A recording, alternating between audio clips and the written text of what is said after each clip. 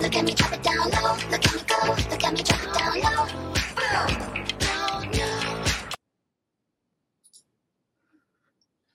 Hi, everybody.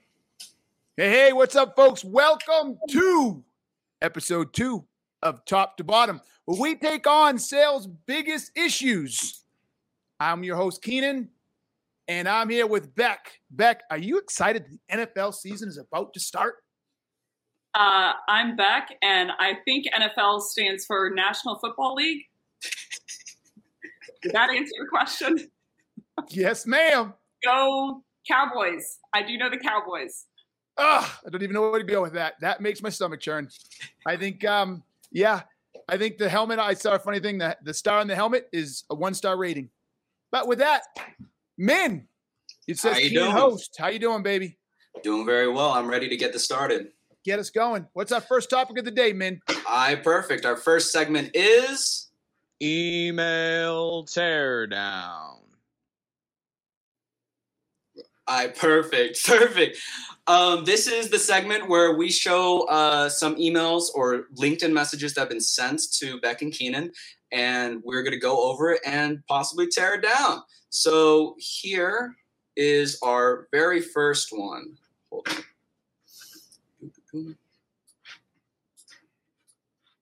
Let's see it. I'm excited for it. Perfect. I did grow up with Tony Hill's daughter, and he was a cowboy. Does that get you street cred? No, let's just talk about email. All right. So here is the first email. The subject is your personal invite, lifetime free access to, and we redacted the company name. But hi, Keenan. We have had some contact previously as I've invited you to this event a while ago. I'm pleased to be able to invite you for free to this company, a platform I've been developing for the past 2 years. The initial sprint will see us reach 1 million users, solely business owners, board directors, and senior professionals who are networking and helping each other's businesses and careers thrive. The link below will give you lifetime access to the platform as part of our beta program. It will close soon, so I hope you choose to become a part of what we are doing. Join free for life. Click here. Each Monday, you will receive an invite to log in and decide what you wish to do that week. Find a portfolio role, connect with investors, or simply connect with board-level people in certain sectors. On a Friday, this company will send you your match, helping you build your boardroom contacts. If you need any further info, just ask. I hope you join us in building the world's most equitable business networking platform. I am sure you'll get much from it. Regards, blank, CEO and founder. So Keenan, it seems like you're already snoring at this. Tell me your thoughts. The fuck? Like, what the fuck? Who sat down and said that was a good email? I'm sorry, it's pathetic. Reason number one, I still don't know why I should join. I have no idea why. Like, why? Why would I click on this button? Why would I give you any of my time? Why would I want an email from you every Monday? That made it even worse. I'm like, oh, so you're not just going to bother me now. You're going to keep bothering me? So the first thing with these emails, I have no idea why I should do this. What's the value? What is going on in my life right now that would make me say, oh, I could use this? He connected it to no problem or no challenge or no issue that I'm having that I can't get solved. So after that, it's just long, stupid, and boring. I mean, Beck, what have I missed here? Because that is just dumb. Yeah. So my takeaway for that email is most of it, oddly enough, and the length is too long. I would start there. My first tip is length it's just way too long. I mean, I've never seen Keenan fall asleep live on camera other than when I'm talking until now. So that's my first takeaway is it's too long. But this second takeaway is the email starts talking about instructions of how to use it. Like not only the product itself, but like join every Monday and here are your 3 logins. So like, heaven forbid we product centric sell, but heaven forbid we send a CS email, like that one is. So like Keenan said, there's no why he should buy contextualization to what he's running into that you should solve. Well, thank you so much for your thoughts. This next one, I think you'll both find very interesting.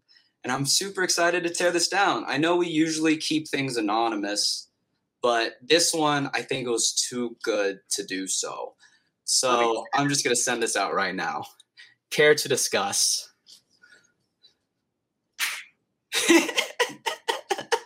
read it. I can't. See it. Keenan says, at Rachel May said I should connect with you. So I am, with a winky face. And then Beck responds, never thought I'd see the day. By the way, this is exactly a month after. But Beck responds, never thought I'd see the day. I mean, I would really get into your training, but you're a little low energy for me. Kidding. Love your stuff. Let me know if I could be of any help. All right, Keenan, you got to defend yourself here. I know last podcast you said that Beck was the one who had a crush on you.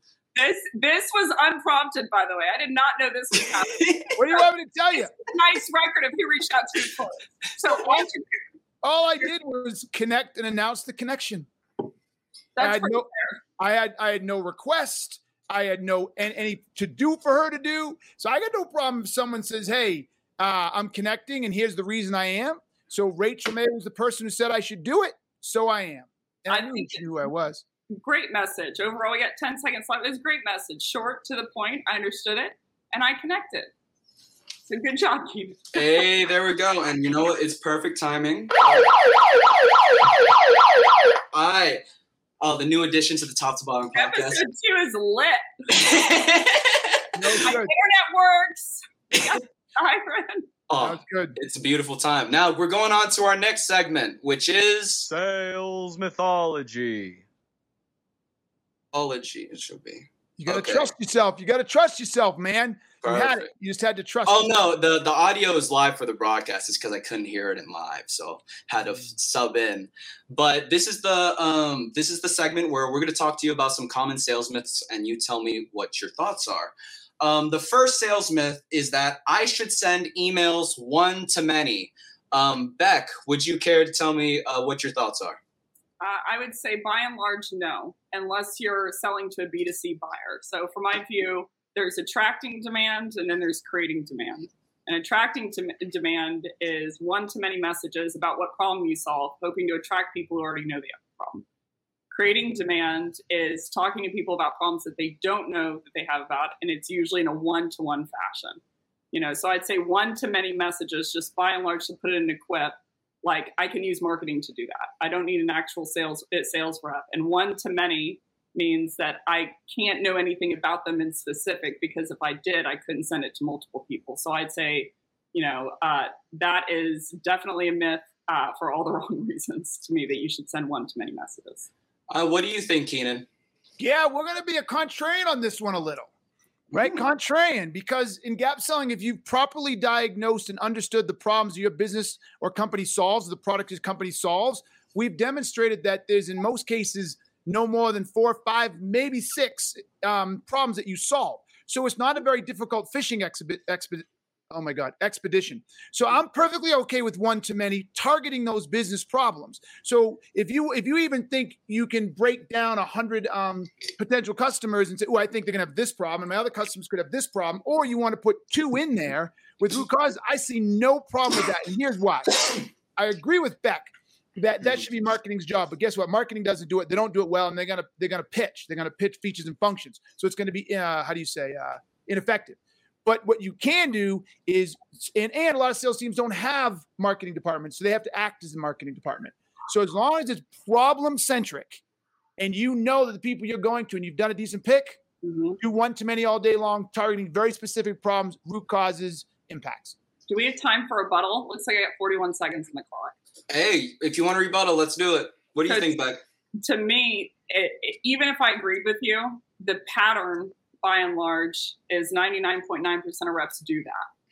And so to interrupt that pattern, you would have to essentially, instead of being like, we work with people to solve this problem, if you add a blip of personalization, or heaven forbid you personalize to they have that problem and you're aware of it based on an overt indicator, it's going to interrupt the pattern and get you statistically, Bloom and Zygarnik went into it, 15 to 17 times more responses. So I just don't think it's binary. I talk about it. I can have my A customers, A targets, B targets, C targets, etc. And I will personalize my A's, but for my B's, I can do one-to-many because I believe you got to have that reach. Secondly, I will absolutely disagree with you. They think they're doing it, but 9 out of 10 times their definition of a problem is not a problem. It's a shit show. And yeah, I meant 99.9% of the time they're sending one-to-many messages, period. meaning it's all relevance messages. Yes, but it's terrible. So it's bad messaging, right? They haven't really done a good job of highlighting an actual problem. They haven't done a good job of identifying the actual impact and the root cause in that. So yes. So what do you do with how people read emails? Because essentially, Google did a study on how you read emails, and you start at the first line, then you start at 2 o'clock, then you go clockwise. So end of the first line, end of the last line, beginning of the last line, and then middle of the body. And if you hit anything that they see as a typical sales email, any of the normal jargon, and one-to-many messaging being one of them, unless you interrupt the pattern of what a normal email is, either with a joke or with a personalization, is the two ways that I've seen it. You essentially, they won't read it. They won't even read to the relevance part of what problem you solve for. So what do you do with that whenever you're thinking? One of the things I like to do for that is, and it's hard, I am going to admit it's hard, is I like to take the common sense part of the problem and put it in terms that they're not thinking about it. So why would I need a rep to send that if I can send it one-to-many without them? If I can trigger it automatically? Because most companies aren't doing it. See, this is the angle I'm coming at as a rep. I'm not coming at this as an organization. I'm coming at this as a rep. And one of the reasons I did better than most other people is I didn't wait for my fucking company to do it. Right? I didn't wait. So until my company's doing this shit for me and I got to make my number, you bet your sweet ass I'm doing one-to-many for my bees. My A's I'll personalize, but you bet your sweet ass I'm doing it for my bees. I can't wait. So the stats will show, and the reason I'm niching in is I think one of the myths is that I should only do it for A's, but I shouldn't do it for B and C. So like if I'm working in a mid-market company, it's not like I hate personalization and then I go to Dell and I'm like, oh, now I love it. The math that I've seen, basically net for B2B in specific. Now your B2C, you don't have that luxury. But the math that I've seen is basically it's smarter to do it from a book meetings perspective, to personalize at least one blip and hook it, regardless of the account size. Yeah, I don't have a problem with that. I mean, we have cadences now. So I would start with a broad open cadence of one-to-many, and I can see myself as they dwindle down or as I get later in the cadence to go in and try to personalize. But like I said, I think this one is not as binary as we'd like it to be, right? I mean, yeah, I'll leave it at that. All right, for sure. Let's go on to our next myth. Our next myth, starting with you, Keenan, is that triggers are personalization. So when I say triggers, I mean, companies that just IPO'd or just merged or whatnot. What do you hired think? People, fired people, bought a new company. Mm-hmm. I look, this is simple to me. I'm not going to overthink this one. Is it a great trigger? No. Is it a massive personalization? No. Is it personalization? 100%. 100%. 100%. Okay. What do you think, Beck? You disagree twice. So to me, the Google definition is going to be relevance is one-to-many. Basically, it's a cohort of messaging that's applicable to a group of people, and personalization is one-to-one traits. So to me, anything that's segmentable that you can put in a cadence, or put in a sequence, people who downloaded content, people who IPO'd, people who requested a demo, didn't schedule one, is a relevance trigger only. Personalization is I can send that message to Keenan and only Keenan because he's the one who wrote gap selling. Okay, that's personalization. But I said it's not the best personalization, but I'm the only one. So if I just purchased XYZ company, I'm the only one who just purchased XYZ company. If we just merged, we're the only ones who just merged. Those are triggers. If we just had a layoff of 600 people, we're the only one. So that is, I can't differentiate. Now, is it the best one? No, but that is personalization. Yeah, those are firmographic triggers to me, which are not as liquid. To your point on binary, they're not a liquid, they're not a solid, they're a gel of hypothetically, it is personalization if you sub in the fact of who they acquired. Yeah, of course. Or when the IPO was. Of course. Those are usually the triggers I see done least, in terms of. That's dumb. If you're going to capitalize on that, you might as well capitalize on the whole thing. So it's like, hey, Beck, I saw you just acquired XYZ company. Way to go. Why would I ever say, Beck, I heard you bought a company? That's fucking stupid. The reason it's still not personalization to me is regardless of who works at that company, if you acquired a company, it's one-to-many within the company itself of they all work for a company that just acquired another. Okay, watch this. So it's relevance. Let me play it out even further then. Okay. It's personalization to me because if I don't sell anything where a merger makes a difference or changes the need for my product or service, I don't reach out. So that's why in my head, it's personalization. If I sell HR software or I sell, I don't know, I'll just go with HR software, and I know there's a merger, that's germane to what I sell. So that is personalized. I'm not using it as I fucking sell ditch digging services. I'm like, oh, hey, congratulations on the merger. And I heard you guys is but XYZ company. I'd like to talk about ditch digging services. No. Then in your case, I agree with you there. That is not personalization. That is assholism. Yeah. So that's a whole nother topic. I know we only have 58 seconds left, but to me, the jarring thing to me is it smart relevance or is it not smart relevance? A great example is funding. That's relevance essentially at scale of like hypothetically. But how I see it most used is like, hey, Keenan, I saw that you just raised a round and that you've got money. You want to buy me my shit? Because I sell shit for money. Yeah, exactly. So like that's a whole nother topic. But I think even by and large, for the relevance triggers, I don't see them contextualized to your point to why that trigger creates an environment where there's a new problem that you're reaching out to solve. It's just like, yes. Hey, you just got money. Yes. Hey, you just acquired. You want to buy my, I don't know. That was perfect timing, Beck. I'm very proud. Hey, we're going on to our next segment, which is Take It or Leave It. This segment is where we're going to tell you some short tactics that are used, and let me know whether you take it or leave it. The first one for you, Beck, is reply emails when it is not actually a reply. Take it or leave it. Leave it. It's deceptive. You don't want to start a relationship off by cheating on someone. You shouldn't. So I think we have the reputation of being deceptive. And if it's not an actual reply email, you get the open, but for all the wrong reasons, and then they don't trust you from then on out. So leave it. What about you, Keenan? Take it or leave it?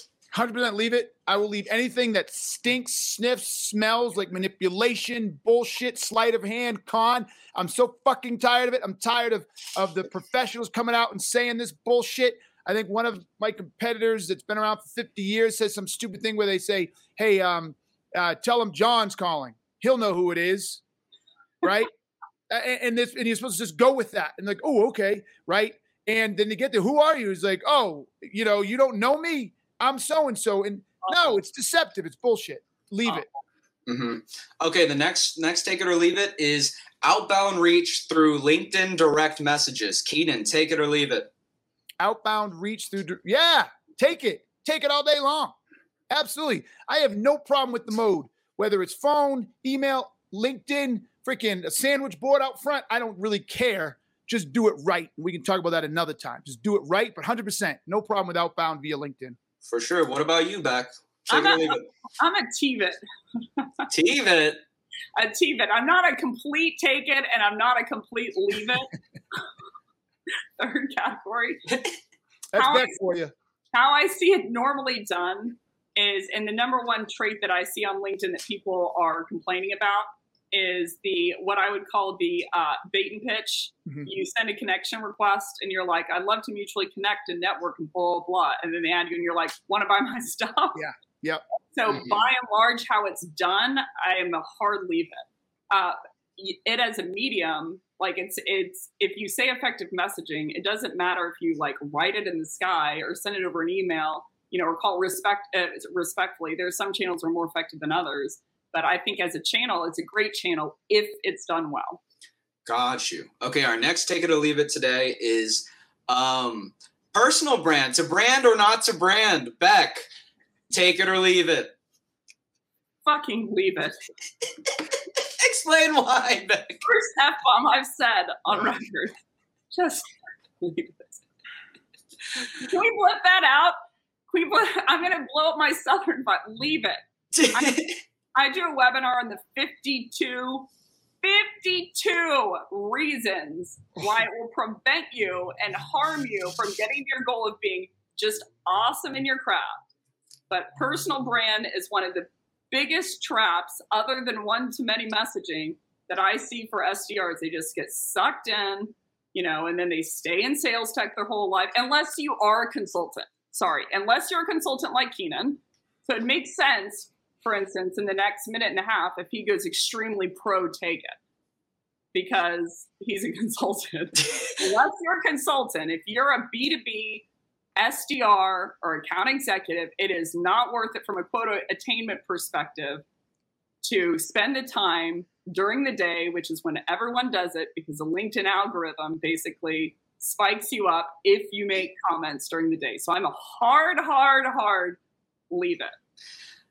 Keenan, I see you're shaking your head. Tell me what you think. Take it or leave it. Beck is a career killer. Beck is a career killer.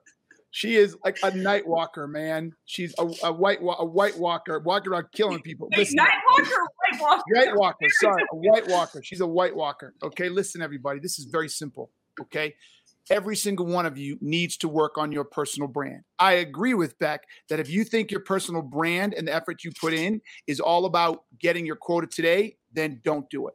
It is about developing yourself over time. Go look at Larry Levine. He posted one post a week for 5 years, and his life is completely changed. He was a simple account exec, so don't jump on it. He was a consultant. He worked his way there, okay? So the idea is simply this. If you're a BDR, then post once a week. Do it in the fucking morning. Put in the extra work. Don't do it during work hours. Set up a Hootsuite to set out every week or whatever. Engage during work hours, Keenan. No, you don't. No, you don't. I hate to break up this tense conversation, but we have another segment to go into. White Walker. White Walker. Loves a little tension. Run. Our next segment is The Inbox. the inbox. Perfect.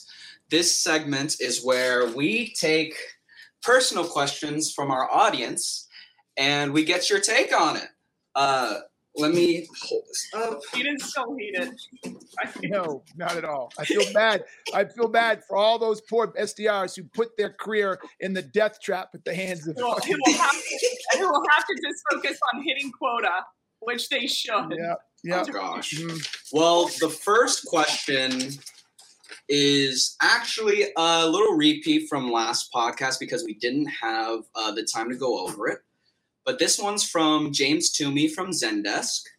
And James asks, can you give some B2B examples of how to leverage signs when prospecting? Is it best to lead with problems or to dig for signs when prospecting? Beck, what do you think about this? Yeah, so I'm assuming what he's referencing is the difference between a symptom and a sign. So for context, a symptom is something that's noticed by the patient, and it's usually pain-based, and that's what will drive inbound. Like, I'm not hitting quota, and so I go inbound to get sales training, for instance. A sign is something that a doctor or an outside expert looks for that's not pain-based, but shows you that there's a deeper condition that's hurting them currently, but they don't know about.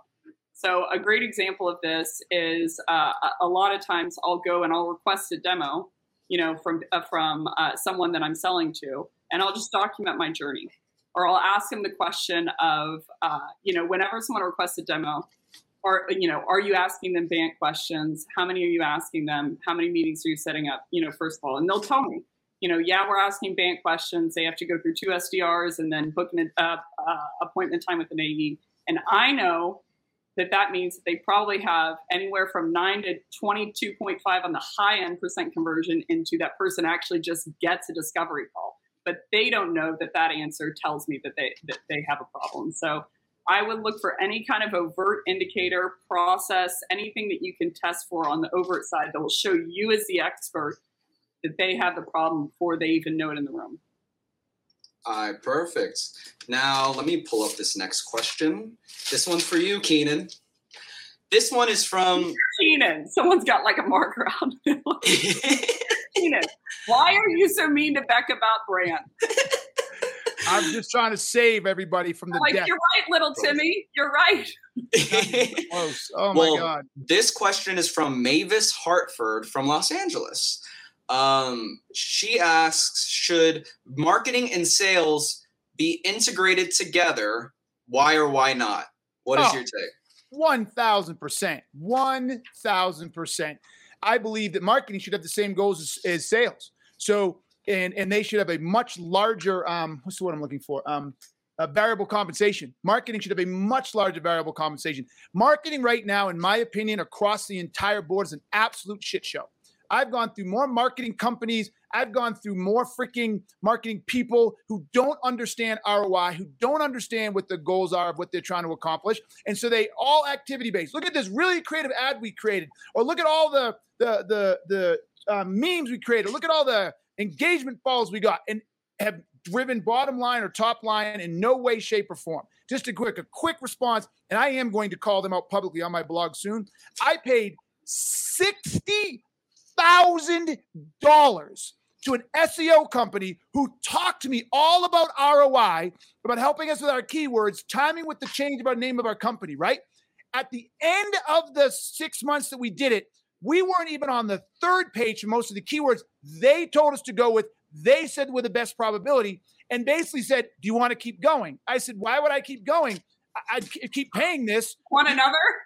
Yeah, do you want another punch in the nose? And I was like, I'll keep going if we can reduce the price, or you can meet your commitment of getting it. Like, no. We didn't promise you the first page. We said we could get you there, but it might take a little longer than this or that. So I said, if I do this again and pay 120 grand, I'm still on the third page. Should I be okay with that? When do you fucking look me in the face and said, oh my God, we've spent hundreds of thousands of dollars of your money and it's produced not a fucking ounce of value? We suck. When does that happen? Sorry, it's a rant. It doesn't. And that's why marketing sucks. They do not tie themselves to the outcome. They don't give a fuck. Next. Mm-hmm. Yeah, no. 15 seconds. I'll give my two blips when we close. Yeah, 2 seconds. I line sales and marketing not by internal meetings, but by their KPI systems and by their lead routing and pass through. Okay, well. Thank you so much for your 2 cents on those topics. We're going into our next segment, which is the challenge. All right, perfect. Now, this is where we talk about one issue that's been pervasive across the entire sales community. Today's challenge is all about outbound prospecting. What still works and what doesn't. Beck, you care to lead us off with this? I want Keenan to lead. Is that okay? Yeah, that's perfectly fine. Keenan, start us off. A little bit like he's got something to say. I'm going to if you'll lead. I think this is a very, very, very complicated question. And I think it's a complicated question because I think if anybody is completely honest, and I trust Beck more than anybody because she's such a nerd. God, she's a nerd. She's gone out and gotten the data, was closest to the data that I trust. But even in that, I'm not sure she's been able to nail it. But because of the pandemic, mobile phones, remote working, cultural norms, changing cultural norms, particularly around cold calling and being interrupted, do not disturb lists, on and on and on. I'm not convinced that people pick up the phone enough or actually read the emails enough. They get sent to spam, et cetera. I don't even believe a salesperson has the same playing field that they once had to even start the conversation, which you can't blame the rep. If I did a poll, and I think the 50s or 60% of the people who took the poll, they had anywhere between 75 calls to over 100 calls for 10 answers. That's not sustainable. A rep cannot be expected to make 100, 150 calls a day just to get 10 answers. And if they have an amazing conversion rate at that level, right? Maybe they get 20% of those people, 2 out of every 10 to a meeting, maybe, right? So then 2 out of those every 10, they'd have to have a 50% conversion rate to get them into the pipeline. And then from there, they'd have to have basically a 50 to 80% conversion rate there just to close the deal to make that worth $1,000. It's unsustainable simply because of the lack of pickup or the lack of actually reading the email. Even seeing the email. Even seeing it, never mind reading it. And you can't put that on salespeople. So I'll start there and let Beck jump in. Yeah. So from a data perspective, I think that it's a big struggle. A lot of the struggles on the science of prospecting that I think people don't look at, like Keenan's talking to. We can talk about the qualitative quality, in a second. But essentially, to his point, Bridge Group put out a stat that basically 40 dials will yield 4 connects. So a tip I would have is if you call 5 minutes before the hour and after the hour, after 2 p.m., increasingly throughout the day and increasingly throughout the week, it should help on pickup rates based on the data that I've seen. If like Wednesday, Thursday, Friday are the best times to pick up. For email, I think the two main struggles are, first of all, deliverability. 35% of your stats girl with her encyclopedia, 35% of emails hit spam filters. So deliverability is a huge issue, but let's say that it is delivered, for instance, decision makers are getting pre-pandemic 200 cold emails per day, post-pandemic 250 cold emails per day. So I think it comes down to how much do you stand out and not use the normal jargon that a normal sales rep says in a normal email. But to your point, 30 years ago, we didn't have the problem of how do you stand out from an outbound perspective, because you just drove to someone's place of work and just knocked on the door. Called them. Everybody picked up. Right. Everybody picked up. And like landlines too, and now people don't have landlines. It's shifting to cell phone, especially post-pandemic. And they didn't know who was calling. Beck, I hate to burst your bubble, but I was actually cold calling 30 years ago. Wait. Hold up. Don't tell me this is true, Keenan. Yeah, dude, like 54. 30 years ago was 24. We literally have the phrase for him of when milk was a nickel. When milk was a nickel. I was born in 1968. I graduated from high school in 1986. I had my first job in the early 90s. I don't know what to tell. Like, dog, I'm old as dirt. I've watched documentaries about the 60s. Just play dead, man. Play dead. Just play dead and move on. Yeah.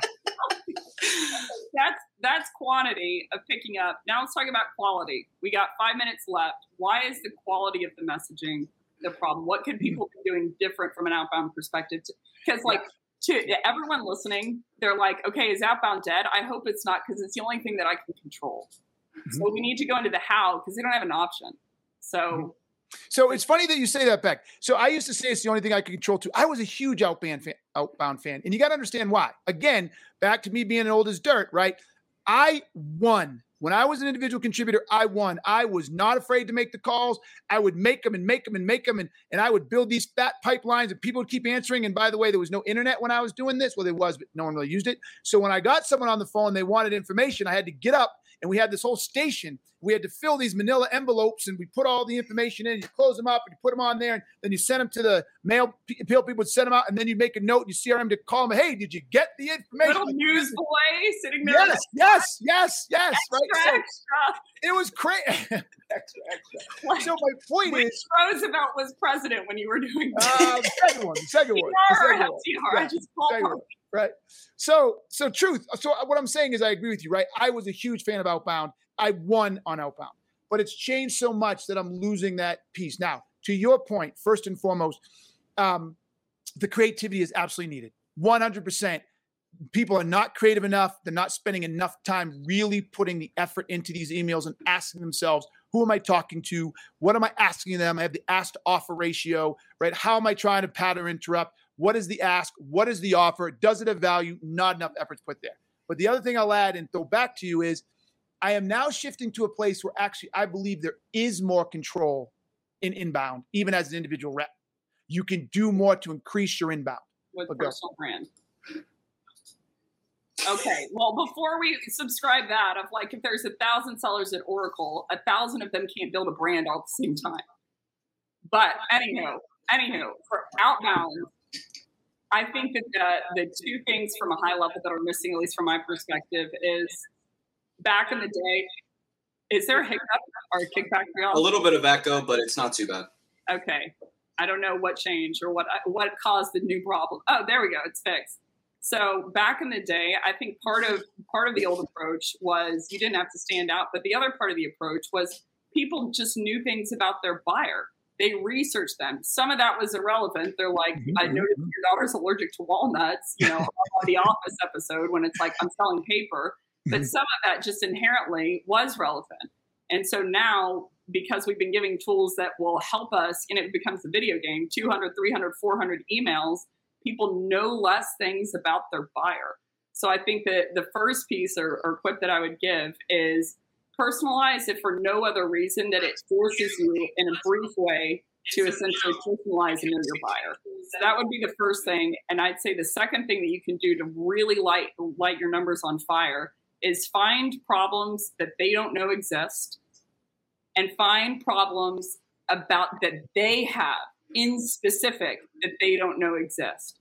So like, again, back to the attract demand, create demand, like you create demand by creating a new problem or creating a new buyer initiative because they didn't know they had the problem before. So I think too many people are pain-based selling and they're like, do you have pain? And they're like, yeah, but they haven't done anything about it because the impact isn't big enough to them or it's not egregious enough. So I'm like, if you bring up the things, essentially the problems that they don't know that they're running into, that's how you have your buyers back. Is you're like, hey, did you know, like metaphorically, do you know your fly is down?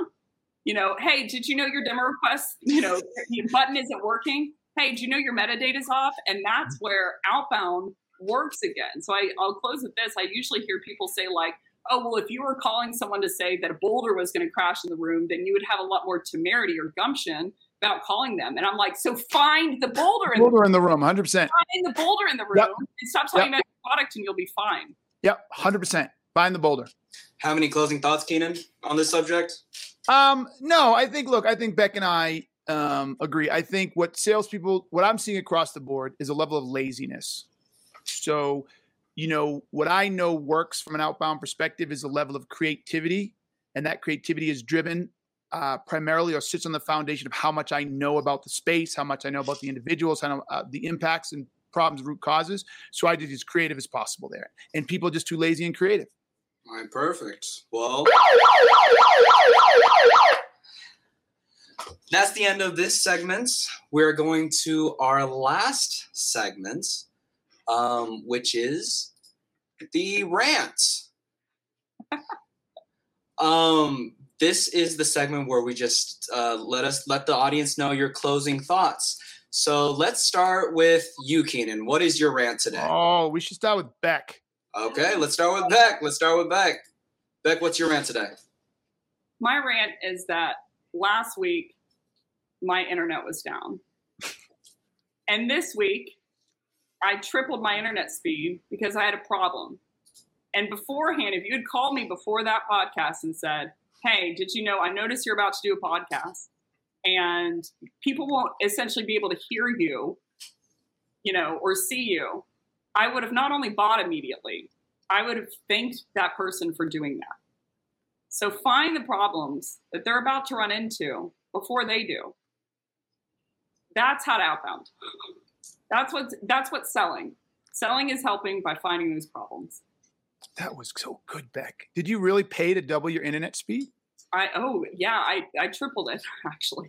So 1.2 gigs. The only question, see, this is why Beck, I love Beck, because I'm always shocked, right? So here's the $1 million question. Beck, you're a nerd. How have you not had strong internet up till now? I'm not a technical nerd. Oh, okay.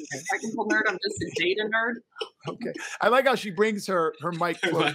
Tell everybody that. Let me be clear, everybody. Let me be clear. All right, Keenan, what's your rant for today? Look, I think my rant is this. It's an extension of what I did the other day. I'm at a place now. I'm tired. I'm tired of salespeople being fucking stupid. I'm tired of sales organizations being fucking stupid. I'm tired of the what is the arrogance? I'm tired of the arrogance of sales leadership, which is funneling down to salespeople, which is funneling down to SDRs. And that arrogance is that they know how to sell. That arrogance is that they're already challenger salespeople or gap sellers or even Sandler and they're focused on the customer. No, you're not. You're not. Our sales culture has been a shit show for 50, 60, 70 years, and it's not getting any better. Everybody says they want to get better. Everybody's trying to get it better, but it's not. It's not. Customers don't want to work with us. They don't want to spend time with us. We're obnoxious. We're driven by our own goals and objectives. How do I make quota this month? How do I get the deal in? How do I pull it in? What's it going to take to close? If I do this for you, will you then buy? The whole thing stinks and rots. It rots. And the best example of that is every single one of you sales organizations, go take a look at your sales linearity. 100,000%, 98% of you see 80% or more of your sales coming in at the end of the month and the end of the quarter and at the end of the year. And that's not by accident. Here at a sales guy, change the company. Here at a sales growth company, we have zero. It is 100% linear. There is never a run at the end, a quarter, month, or whatever. It just comes in when it comes in because we don't play that fucked up sales game. There's my rant. Cut it out. Well, thank you so much for both of y'all for joining this podcast. I think we've learned so much from this. I think my biggest takeaway was the personal brand conversation, which I hope we'll be able to have future conversations about it. I hope not. I think not. Thank you very much, everybody. I'm Keenan. You just came through top to bottom. And I'm Beck. See you next time. Peace. We're out.